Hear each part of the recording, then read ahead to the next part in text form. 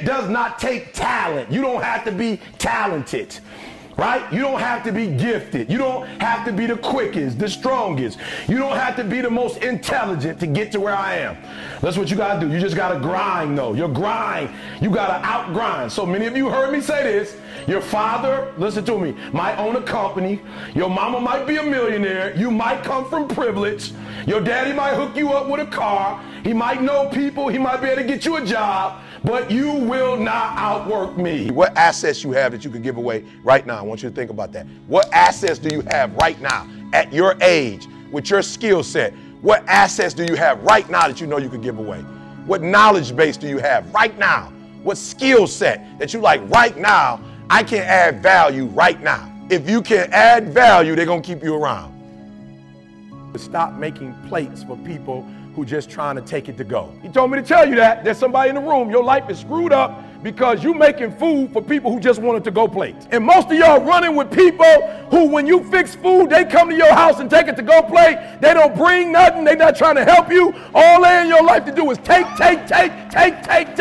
And you wondering why your life messed up because you with takers. They can't even say, they don't have the decency to say hi and thank you. Listen to me. I promise you there's some other folks who cooking or who would bring at least something to drink and some cups that would love to come to your house.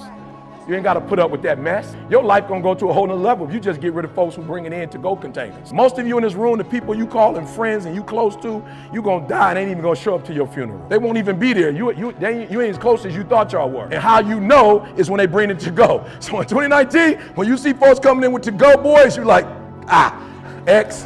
You watch them come with the X, just lock the door, like I'm good on that. Entertainment seeking. E, did you see Power? Absolutely not. Did you see the Game of Thrones? Absolutely not. I'm trying to blow up.